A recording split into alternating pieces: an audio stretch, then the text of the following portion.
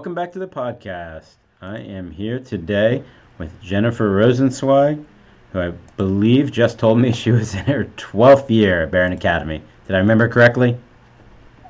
Fantastic. So, I know, very short attention span. I apologize for that. So, how did you come to Beren Academy? How did we get so lucky? Whoops, I can't hear you. Oh, There we go. okay, thank you so much for having me in the podcast. I moved from Hollywood, Florida. I used to teach in a similar school like Beren, Browser Maimonides Academy. I was also the middle school teacher, math teacher. And when I moved to Houston, I was looking for a school very similar to Browser. So I visited different schools, but when I saw Beren, I fell in love with the school, and I just saw my kids growing up here, and that's what captivated me up in working in the school. Beautiful. And what are some of your favorite memories of your time here at Barron? So I can say that I have three very special moments that stand out. The first one was having the opportunity to bring money to the school to be a space of innovation for all ages.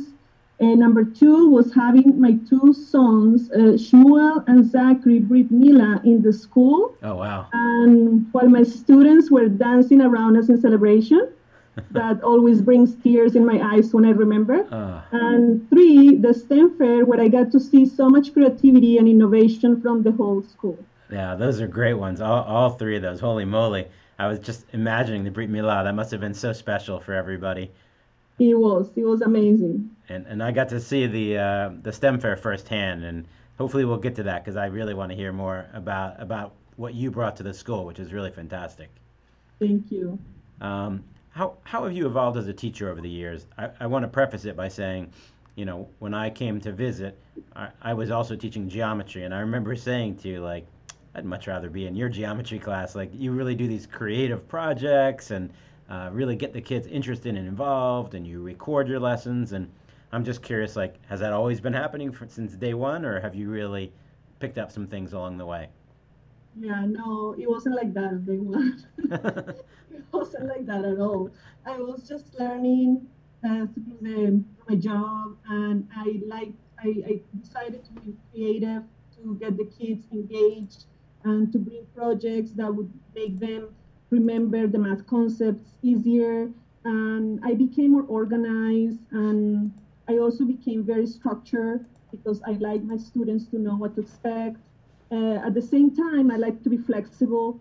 So it's like a combination of everything. I've been growing every single day as a teacher. It has been an amazing, amazing experience Yeah, being in the classroom. yeah. I was gonna say you always seem to have some new project or idea. I remember, I guess it might have been last year when you had the thing you could scan with the phone in the hallway, and it was the students speaking in video about what their project was.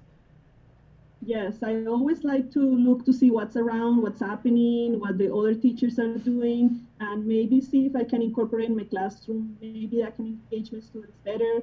I really like to change year by year, like try to bring different things. So I think that's a cool thing. And I learn from my mistakes. Sometimes some projects work out, sometimes some projects don't. Like last year, I did the mirror laser project with geometry, and I thought like it was gonna be, it was I had a different.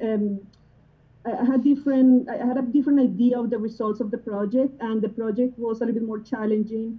And then I said, you know what, the mini golf works better for this concept Hmm. of the angle. So yeah, I learned from that. That's great, though. I mean, I think that's the only way you do learn is, by making the mistakes and trying new things. Because I always wanted a school to take on the motto, a safe place to fail. Because I think you have to be willing to try new things and be brave enough to do that in order to fail and then learn from that. So I think that's great. And I remember the video projects on the wall. Whenever we'd give a tour, I'd say, "Oh, we got to stop here," and and I know the mini golf things are really fantastic. I know the kids look forward to those as well. Thank you. Yeah. Do you keep your lesson plans from year to year? Not at all. Not at all. Because I like to get to know my class and my students.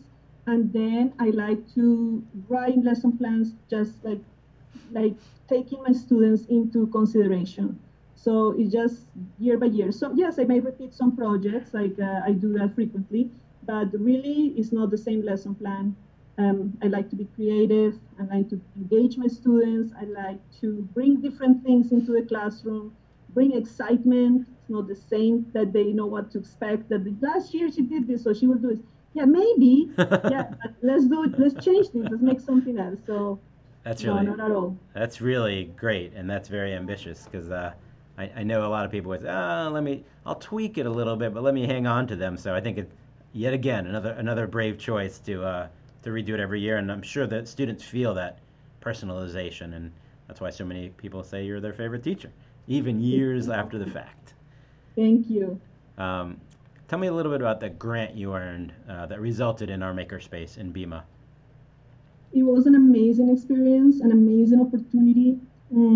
We had to travel to California in the middle of the summer and dedicate almost a week and a half learning and working very hard. And we had to design a project that to bring to our school that would benefit as many students as possible. It was an amazing experience. At the end of the trip, we had to sit with Ari Kellerman and Liad Goldstein. We had to sit in front of a panel of experts coming from all different parts of the country, including Stanford University, and we had to fight for what we wanted to bring to the school.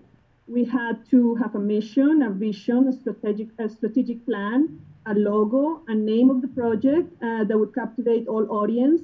And we had to sell it because basically it was like we give you the money or we don't give you the money. It was something like that. Wow. So it was very amazing, the experience and the pressure that we had to be in front of so many people, because in addition of the panel of judges that we had, there were all the other schools from all over the country that came to compete. So that was very scary. I still remember with Liad and Ari, we were like sitting outside, we were like breaking our head thinking, what are we going to do? How are we going to name this? How are we going to captivate as many students as we can? How are we going to, what is it that we need in Beren? What is the thing that we need to bring that we're missing? We have to think this is our chance. And it was like amazing. Like everything just worked out. All of the three of us together, it was a perfect match. Ari with the strength of his text and his Torah learning, and Liad with the science, and I guess I had the strength of the math, and also I like to think of new ideas. Everything came together in one place, and we just stood there, and we were like, it was like a show, really. It was like a show, like amazing. And when we presented our logo and the whole thing, they were like blown away. Yeah, you must have been really proud. Holy moly. Yeah. Actually, the name of BIMA wasn't BIM. It wasn't what we named it BIMA, but BIMA at that moment it wasn't what it means now. What was it? It, I was going to ask about that, how the name evolved.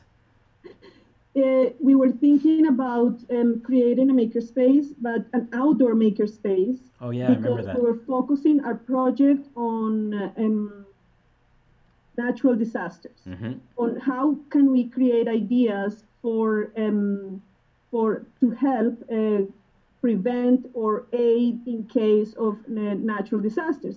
So our project was like tied up a little bit with the Cadena Initiative program. Right. So that was what idea was going to. And so the name BIMA wasn't Beren Innovation Made Accessible. It was Beren International Maker Aid. How interesting. I never knew that. It's so funny. It makes me laugh because it's like it was so ambitious. It was like so ambitious. It's like you're gonna come here and you're gonna name this Baron International Maker Aid. It's amazing. Wow. Yeah, so that was actually the original name of it was BIMA.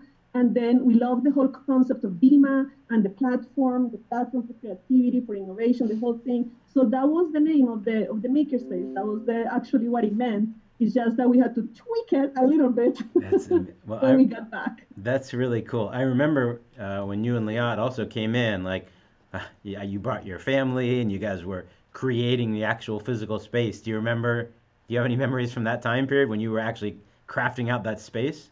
Love it, love it. It brings me such beautiful memories because it was like having the opportunity to make the space. This is our chance. Now we have the support from this legacy heritage. Now we have the school support. Now we can actually make a change in the school, make something ourselves. So it was an amazing experience. I brought my kids and they were so excited. We had to clean the whole place. We had to organize all the stuff where it was going to go. And then we had to clean it, paint it, do, buy, organize. It was an amazing thing. And we were not even experts at that. Like, that was the scariest part because we didn't know how to 3D print, we didn't know what to buy, we didn't know what to expect. We were just like, okay, so what are we doing with this? Like, we have to figure this out. And you did, though. I mean, that to me, yet another instance of being super brave.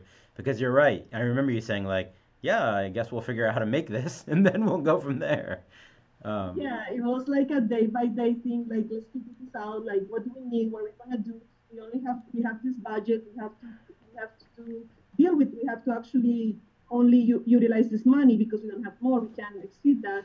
And also, we have to create the stamper. So it was like a very, very challenging and a first time thing in the school yeah, life. So that was amazing. yeah, and I remember the Legacy Heritage folks coming and saying like, "You have to understand how incredible this is," and I went, "Yeah, I do. Believe me." Anytime I mention the makerspace, Jennifer and Leah, Jennifer and Leah, it's really you guys really transformed the school with BIMA. It's really been fantastic. And that Thank you. Thank you. I really love the makerspace and I can't wait to see kids there working and doing things and it's just very exciting. I agree, and that sort of leads me into my wrap up question that I always like to ask, which is, where would you like to see Barron Academy in 10 years? Wow. So I would like definitely to see a lot more students. That would be great to have the classrooms full of kids. I And mean, also, I would like the school to have a huge makerspace mm, with an awesome schedule of classes for all ages, where somebody's teaching them and the kids have the opportunity to create things, and then where we can compete with in international events. yeah, Like I know so many schools who already do it and I'm so jealous from that because I know we have the potential. So I would like to see that us trying to compete and try to reach for the highest I love it. in That's a all levels, in all levels, yep. all the way to high school, like bringing some engineering program or something like that that would attract more kids Hmm. to our school. I would love to see that in the school. It's a great vision. I applaud it, and I thank you so much for making the time to chat with me this morning. Thank you so much for having me. Have a great day. Thank you. All right, I think I stopped it. Okay.